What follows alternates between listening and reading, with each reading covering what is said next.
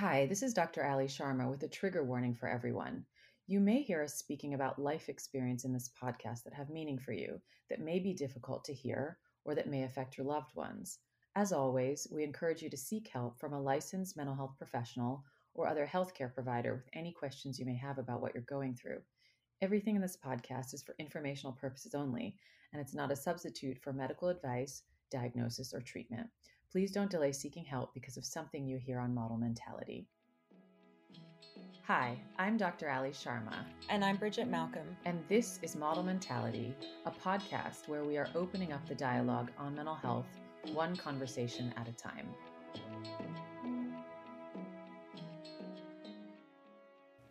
So, a bit about this episode before we begin. Today's episode was created through a collaboration with Fountain House. For those of you who are not familiar, Fountain House is a national mental health nonprofit fighting to improve health, increase opportunity, and end social and economic isolation for people living with serious mental illness. We believe so strongly in their mission and partnered with them for their January 2021 campaign called Your Mind Matters. In this episode, we are speaking with Crystal, a Fountain House member who describes her substance use disorder and her path to recovery. You will first hear Dr. Ali speaking with Crystal, and in the second segment, Bridget speaking with Crystal in our Let's Get Real format. We hope you enjoyed this episode. So first of all, Crystal, thank you so much for speaking with us. I think your story is a really important one to hear. So let's start early on. Tell us a little bit about your early life, like paint a picture for us about how things were growing up for you. I was always a really happy kid, and as I grow older, I realize I was always happy, but there wasn't much to be happy about, if that makes sense. But, I'll take it for what it is. But I have a father who's in recovery now, but as a child, he was still using, and, you know, uh, I took advantage of that as a little kid because I kind of got to do whatever I want, and it kind of flip-flopped like with my parents as I grew older. Um, I lived in Brooklyn up until I was in fourth grade. I moved to New Jersey, right by Six Flags, so that became a object of interest for me. Um, there was really not too much to do even when I lived out in Brooklyn. I kind of just went to school, hung out with family, hung out with a couple neighbors, and there wasn't much to it. And I was curious in that context. I mean, you said your father was using. So were you aware that that was happening? Was it something visible to you? It was definitely visible, but if you were to ask me right now, like without my dad telling me, like I would have been like, I had no idea. I knew he drank beer in the mornings, which meant I got to have orange soda and watch rated R movies, but I don't really remember anything except that moment, like those moments, or, me asking for a bedtime story to hang out at night, and that wasn't available to me. But he's very open with his story because he wants to be honest in his life and help others, just like that's a goal for me. So he does tell me now and then, like things that were done in front of me or involved me, and I have no recollection of it whatsoever. Okay, so then fast forward, in the context of what you describe, how did you begin first using substances? And I'm curious specifically, when did it first start? What did you try first and how did things progress from there? So it pretty much started like most young preteens or teens. Someone gets steals it from their parents, steals alcohol from their parents' cabinet or from their older sibling, and then they bring it into school. And at first, just because of the things that I've witnessed with my own family, I was against it. Didn't want, like, kind of like tried to be a parent to my friends who were doing it, but it was kind of the peer pressure and really just the curiosity of, well, why do so many people drink? Why do so many adults do this? So I started with alcohol, and it was just a once in a while thing. My friend would bring it like to school in a water bottle, and during class or in between classes we would all, share the bottle or whatever. Then it kind of just escalated to pot smoking, marijuana. Um, there was, this is when I lived in New Jersey, and I lived in this cul-de-sac, and there was always this one guy who everyone was scared of, but it was like, okay, why is everyone scared of him? And then it was, okay, we're scared of him because he's on drugs. Okay, so we know where to get drugs if need be. So it went from alcohol to alcohol and marijuana. And then around sophomore year of high school, um, I had the same group of friends all throughout high school, and those people kind of just were like, brought the curiosity of other drugs um, to me, because I was allowed to have anybody in my house whenever, 20 people sleeping over. I had a whole floor of my house was my room. So I had a lot of privacy as a teenager, and I had no rules really. So we would be able to sneak up alcohol, sneak up drugs, wasn't having to sneak up people because we were just allowed to bring them up, and it was just like party central. So it went from alcohol, weed to, well, let's try these other things, let's try pills, let's try K2, let's try all these different substances. And then we loved all of those substances, so why not trying to start mixing them? And then that became a part of all of our lives daily, multiple times a day. So when you look back on that time, I mean, it sounds like you describe how there were no rules and the ability to do it. But for you personally, why were you using, other than the initial stages, right, when you were trying? What did it help you with, or what was the gain for you? I mean, I've always had anxieties about not feeling like I fit in or feeling like I'm weird, and like people are only, I never really stood up for myself. So I just kind of stuck with people who gave me a type of friendship, if you want to call it. Now I look back, and it was really that these people were using me because I was so nice. And I've always had that. So many people in my life are like, you're too nice. I've always heard that throughout my whole life. And I never really understood what that meant until recently, where I would allow everybody to use me, or you like, they saw something I could benefit them with, or I was helping them in some way, or they could walk all over me and I wouldn't talk back. And that really became a problem, because back then it was the anxiety that kept me in those friendships and relationships, and um, having panic attacks so that I didn't have to stay in school, or whatever the case may have been in each situation. Um, and then it kind of just progressed into mood swings, um, which would start off with either I was super anxious or I was super manic, constant going, going, going, going, going, talking my head off and being impulsive and all of these other things. And because I was on drugs, I didn't really see how they were affecting me unless I was in an extreme state of mind that landed me in the psych ward or in a day program. And something that I always had was I always put myself in those places because I was so scared of myself, because I didn't take the time to understand what I was feeling and why I was feeling it. So I just masked everything with using substances.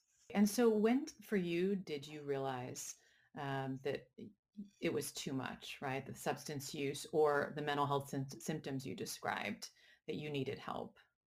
When I was a teenager, I saw that I had issues with these things, but I never wanted to get help for myself.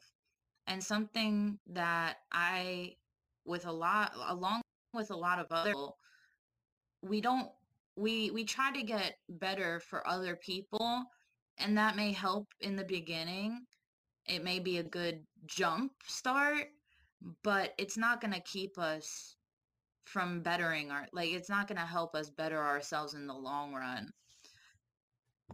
I just not too long ago, after some extreme stuff happened, I did realize that either I have to get better for myself and only myself, or there's not going to be any type of getting better. Yeah, okay. And when we first spoke, you mentioned that you'd been diagnosed with many different things. So today, how do you understand your mental health and what have you been maybe diagnosed or what have you experienced that makes sense to you? Um, well, my diagnoses are, a couple different things, and I honestly am thankful for those diagnoses because at first it was tough for me to take those things into to take them. I thought of them as a label, and I thought of them with the stigma that's behind it. But when you understand them and you take them into consideration, really you're just learning how to deal with it and use them as some people think I'm crazy for saying it, but I think of it as a superpower, as something that you can use to not only better yourself, but help others around you.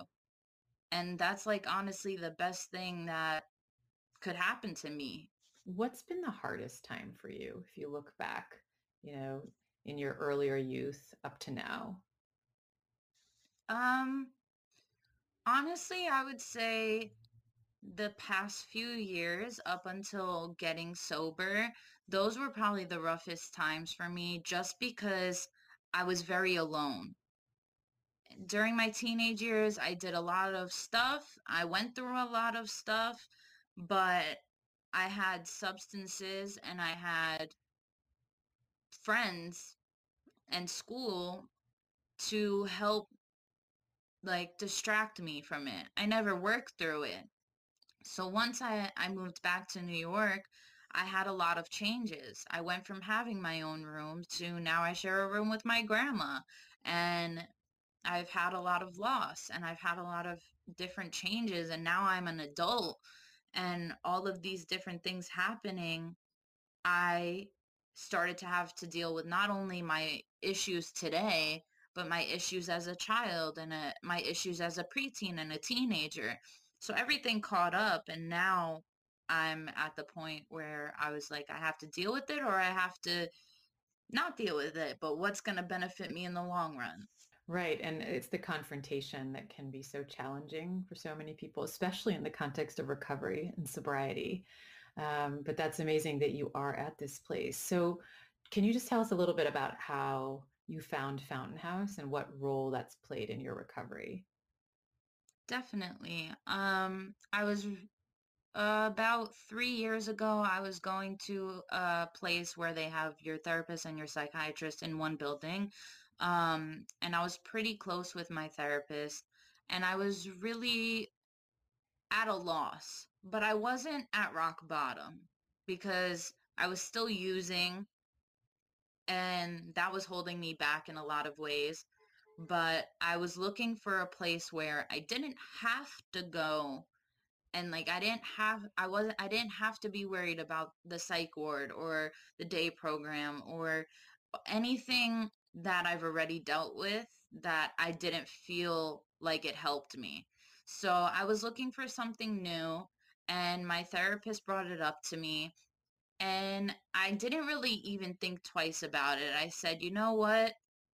I'm gonna try. So I went to the initial tour, which actually on Christmas Eve, this coming up this week, it'll be, I believe, 2 years since that. And I showed up by myself and I was scared because everybody else on the tour had someone with them. And honestly, I was just like, you know what? I'm going to give it a shot. I'm going to give it a shot. I'm going to give it a shot. And I didn't see anything special until just halfway through something clicked. Halfway through that tour, something clicked. And ever since, I've just been trying my best to help others and finding people that I can relate with on a level that I can't relate with most other people about. And I can't be more thankful for that because it's really brought me all of these things that I've never even thought someone could help me with. Final question, and then I want to turn it over to both you and Bridget. So, where are you today with your mental health? Honestly, I've never been better. And that may sound cliche, but between Fountain House and getting sober, I used to have panic attacks anywhere from 1 to 10 times a day where I was physically hurting myself. And I thought that this was never going to end. And once getting sober and really putting energy into things like Fountain House and myself, I have had only 2 panic attacks since getting sober, which is going to be 5 months in a couple days. And I can honestly, like, I still have my days. I do, but I'm more of an advocate for myself. And I know when certain things are happening or when like mood changes are happening when I'm anxious, and I'm able to stop them before they get so intense where I feel like I need to be admitted or use a substance to mask that pain. I'm actually learning how to deal with it now, which is healing me more than anything else ever could. Crystal, thank you so much for sharing all of this. So let's move into our next segment. So let's get real. What I hear in both of your stories is that when using substances, there was something going on inside of you. We just did an episode where it was described as inner discomfort or, emotions, or it starts out as recreation and it progresses to other things in the context of maybe a complicated social environment. And, there are reasons why people maybe fall into substances and stay there. And, I hear that there's a common theme in Bridget's story as well as yours. And then also recovery. Although you're two different people from different worlds, the themes are the same, right? So I'd love for you, I want to hear both of your perspectives on just thinking back to the teens, why you used, and then Crystal, what you just said, which is that you've only had 2 panic attacks and you've had to confront your emotions and you're doing better because of it. I mean, it took a lot of work and you have the right supports in place, but recovery is a process, but a profound one. I knew I had a problem pretty much as soon as I started just because of how it made me feel. And even before I ever used, when my dad first got into recovery, I was intrigued by it because I saw the change in him. And going back to the whole psychology and wanting to help others, I found something so fascinating. Like, how are all these people helping each other with something that nobody, not any doctor, psychiatrist, psych ward could help them with? So I used to go to meetings with him. Like, I was 10 years old going to meetings with him and just listening and just so fascinated by that. And so proud that my dad was part of something. And to this day, I am so proud to and thankful and grateful that he is my father, because without that, I would probably still be using to this day. And I would be in a way worse situation than I am. So it's really interesting having early childhood exposure to getting into recovery. Excuse me. Like I same from when I first had my first drink, I knew that it seemed to affect me differently. Like I needed it in a way that my friends didn't seem to need it. Like it was kind of like a social thing for all of my friends, but for me, I went straight to hiding it in my room and straight to just like subterfuge at the age of like 14 in order to kind of Mm-hmm. just get what I needed to feel okay. Like a lot of things in your story really, really like hit home for me as well. Like, I never quite felt like I fitted in. I never felt comfortable in myself. And like those feelings stemmed from just a basic part of my identity that was rejected early on. And like it was just alcohol basically just made me feel as though I could be around humans and people wouldn't like judge me or hate me because like I wouldn't judge or hate myself. The next day I would be full of regret, but Yeah, but still, I got into recovery at 27. I'm now 29, and I didn't even know that it was possible. I didn't really know it was a thing. I just knew that like I was destroying my life, and if it wasn't for one friend of mine who I watched get sober like 5 or 6 years ago, I wouldn't have gotten in because I just didn't know about it. Mhm. I don't know. I feel like more people should just go through what the program teaches you, even if you don't have an actual addiction issue.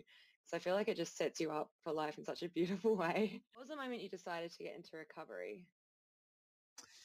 Honestly, I was doing a couple years ago, I was doing Xanax and it was laced with fentanyl. So it went downhill very, very quickly. And I chose to, instead of going into a rehab or anything like that, I chose to smoke weed to deal with the withdrawals and thinking that it was just going to be like a 1 or 2 week thing turned into smoking all day, every day up until 5 months ago. So it would have been around 4 years. And I could not function without it. I would smoke before, during, and after. I would mix with the smoking. I literally could not live without it. And, like every or most other addicts, they try to cut down or they try to um, manage their money differently. So, I was saying to myself, oh, I only spent this much amount compared to this much amount last month, and so on and so forth. And my anxiety just got worse and worse and worse, but I justified it by saying that smoking made the anxiety better, but it only made the anxiety better for an hour until I needed to smoke again.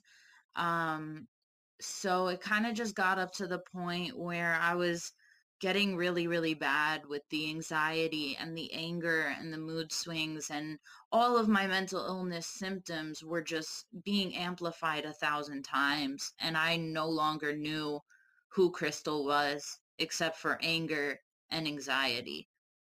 And I pretty much would take all these long walks with my dad talking about it. And one day, um, Facebook knows everybody's lives and will always give you an ad right for what you were talking about. And an ad popped up for a rehab. And going back to how I love nature so much, it was 2,000 feet up in the mountains, 3 hours away from the city. And something just told me that I needed to do it. And I walked with my dad for hours and I said, this is what I'm doing. They already accepted me. I already called them and this is what I'm doing. And obviously he was the first person to jump on board and back me up as much as I needed. And here we are. Yeah, again, I feel like there are so many things I relate to. So for me, first it was an eating disorder, and then I took Xanax every day for 6 years because I was prescribed it. That was the very first time I thought like, wow, like this is actually out of my control. Like if I ran out, I would panic. If I found it in some very strange parts of the world for my job. The idea of not having it was just unbearable. And it was, yeah, because of anxiety. It was because deep-seated discomfort over who I was. And I thought like, well, all right, this probably isn't good. Like, I don't like being so reliant on it. So I just got through the withdrawal, and then my eating disorder got shockingly bad. And then when that got really bad, then the drinking got bad. And like finally, like a year and 8 months ago is the first time I stopped and was just like, all right, like what is this? Like what is this really about? Because like, yeah, it's such a classic thing to try and find other ways to handle the discomfort, but the only way to handle it is to face it and to show up for it. And yeah, getting into recovery for me as well was just waking up after a particularly horrific night and realizing that like this wasn't going to stop, that I like it had gone too far. I didn't know who I was. I just knew that like who I was at that point was not okay. Like it wasn't the person I want to be. And Mhm. yeah, it's interesting. I'm definitely excited to hear about the early days for you, because for me, the lifting of anxiety and fear was remarkable. Like it still comes back, and like dealing with the reasons why I felt the need to drink, I definitely still have cycles of fear and panic attacks. But God, compared to what it used to be, it's remarkable. Mhm. So I guess, yeah, how were the early days for you? How was like your first 90 days and yeah, early days of recovery? Well, first 90 days was definitely not too long ago. Um, I'm celebrating 5 months this Wednesday, and honestly, everyone talks about like that first 30-day surge of like the first 30 days, that adrenaline's pumping, and like once you get through the withdrawals and stuff, like it's easy because you feel great. You're on like this natural high you've never been on before. But it's honestly, I get like emotional talking about it because I actually had something happen in the beginning of when this whole COVID-19 hit. So back in March, and I was getting sick for the past few years a lot. Like I already have stomach issues, and I was getting really, really sick constantly, pretty much. And my doctor came up to me and said, "Hey, the marijuana smoking could be a huge cause of this. Between young women who smoke as much as you do, a lot of them get this issue."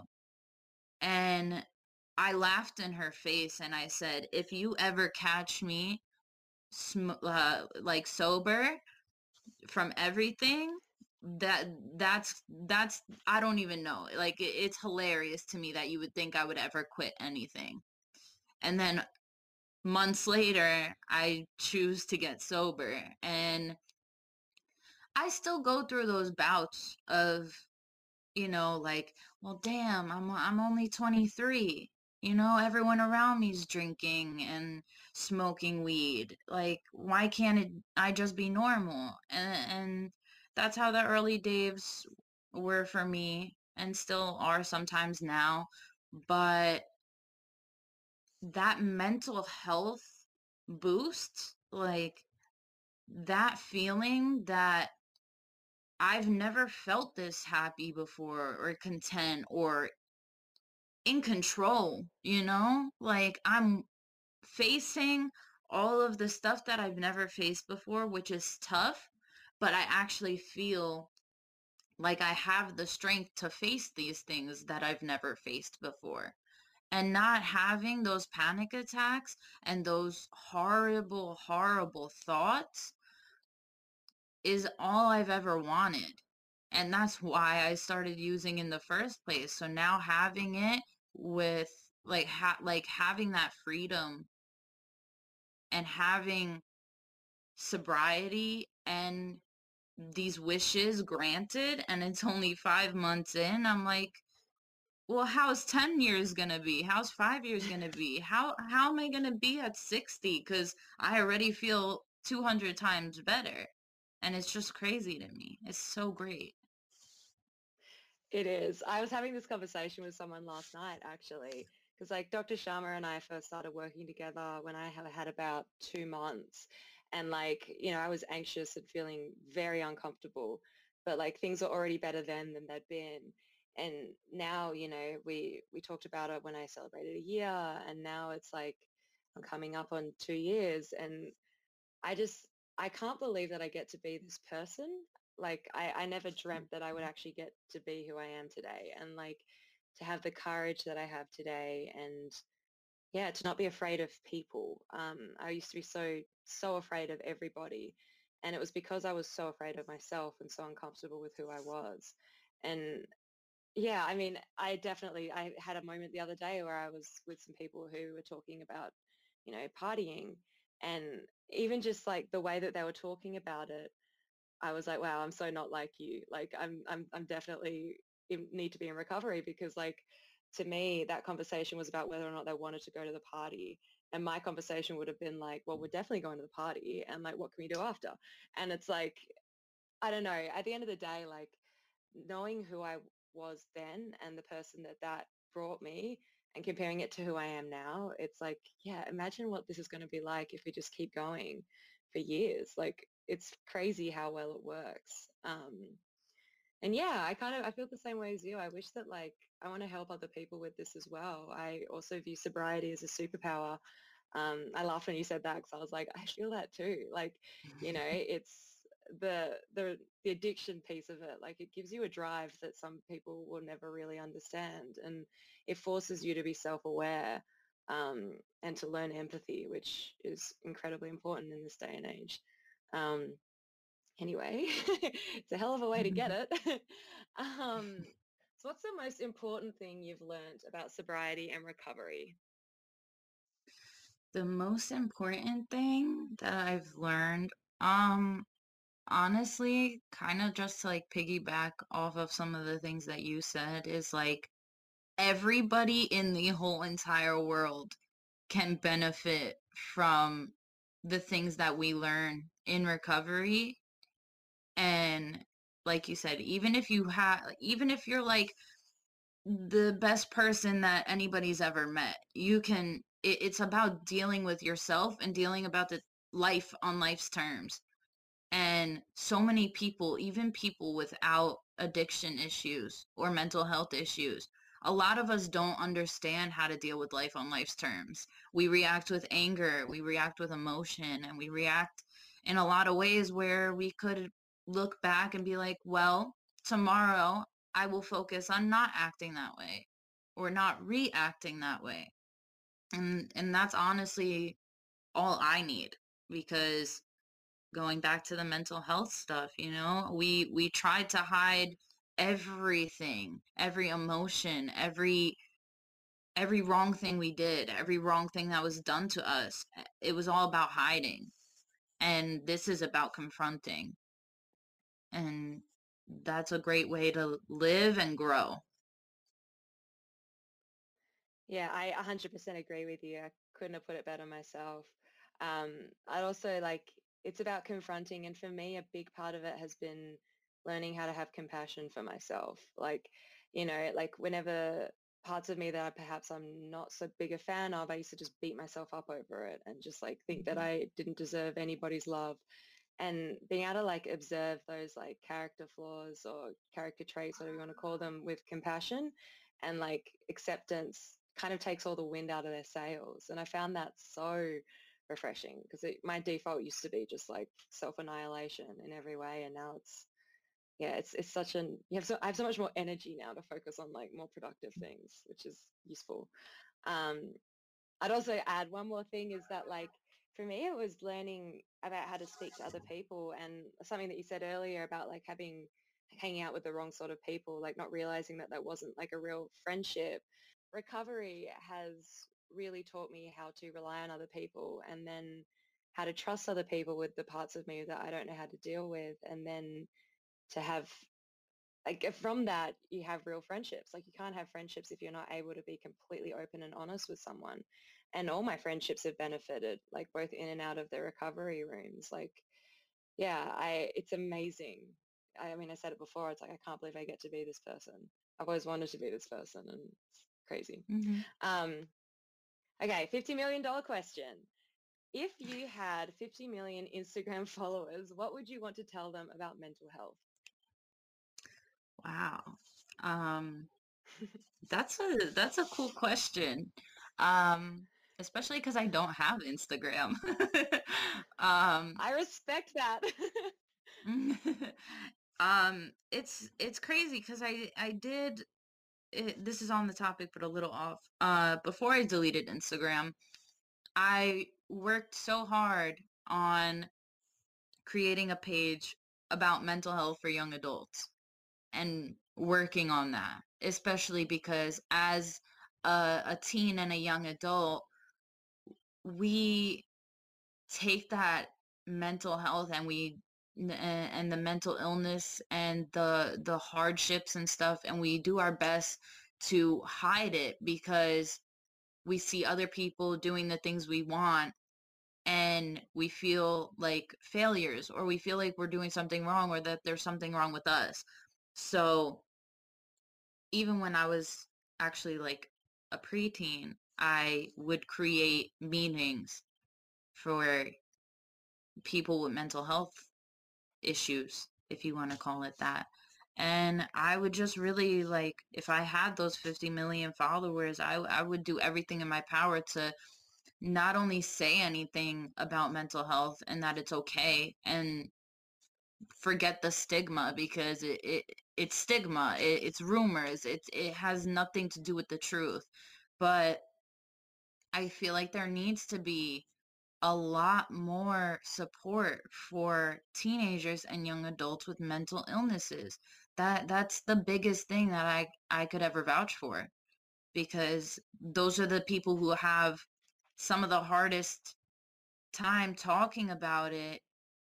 And if they do talk about it, they feel like they're met with like a fight back or judgment. That's all the questions. Thank you so much. This was so great. I absolutely love talking to you. Yes, thank you for having me, honestly. I really appreciate it. It was a Yeah. great conversation.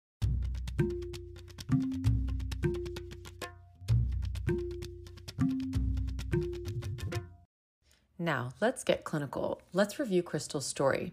Crystal grew up with a father who was in recovery and had firsthand knowledge of going to meetings with her father, knowing the subtle signs of when he was using, but also the risks associated with having no rules and a lot of privacy as a teen. It was not until her teen years that she started to experiment with substances. First, it was alcohol with her friends at school. This later progressed to marijuana. Her use escalated to daily use of substances in the context of no rules. From there, she started to experience mood swings, from anxious to manic. But because she was on drugs, she did not exactly see how she was affected. Substances masked how she was feeling. And it was not until she became sober and she found Fountain House that she started to feel better, realizing that substances were masking her pain. And now she's addressing that pain. Two things stand out to me from a clinical perspective. First, youth and high-risk substance use, and second, prevention. On the first, did you know that approximately 15% of high school students in the United States report having used certain illicit drugs, including cocaine, inhalants, heroin, methamphetamines, hallucinogens, and ecstasy? And drug use is associated with so many mental health consequences. When it comes to youth, we know that many young people start using in their teens, but there are some teens who are at higher risk for adverse consequences. According to the CDC, those risk factors include family history of substance use, favorable parental attitudes towards the behavior, poor parental monitoring, parental substance use, family rejection of sexual orientation or gender identity, association with delinquent or substance-using peers, lack of school connectedness, low academic achievement, childhood sexual abuse, and mental health issues. You heard in Crystal's story that her father was in recovery, and she had poor parental monitoring during her teenage years, both of which made her higher risk for adverse consequences from substance use. The good news is that if we as a society can work on the risk factors and intervene early, we have a chance to help our youth who are most vulnerable. On the second, let's talk about prevention. What can we all do to help? The Centers for Disease Control identifies 5 areas that can protect our youth. First, parent or family engagement. Second, family support. Third, parent disapproval of substance use. Fourth, parent monitoring. And fifth, school connectedness. So what can you do as a parent, teacher, or caregiver out there? Talk to your children. Educate them on the perils of substance use. Provide continual support. Monitor them and make sure they're connected to friends, to loved ones, and to their communities. I can't thank Crystal enough for opening up with us about her upbringing, her substance use, and the path to recovery. I want to thank Fountain House for this incredible collaboration and for the work they are doing for young people around the globe. Many people struggle with substance use disorders, and we want you to understand that you are not alone, that there is power in connection, in speaking up and in asking for and receiving help. I'm Dr. Ali Sharma. Thanks for listening to Model Mentality.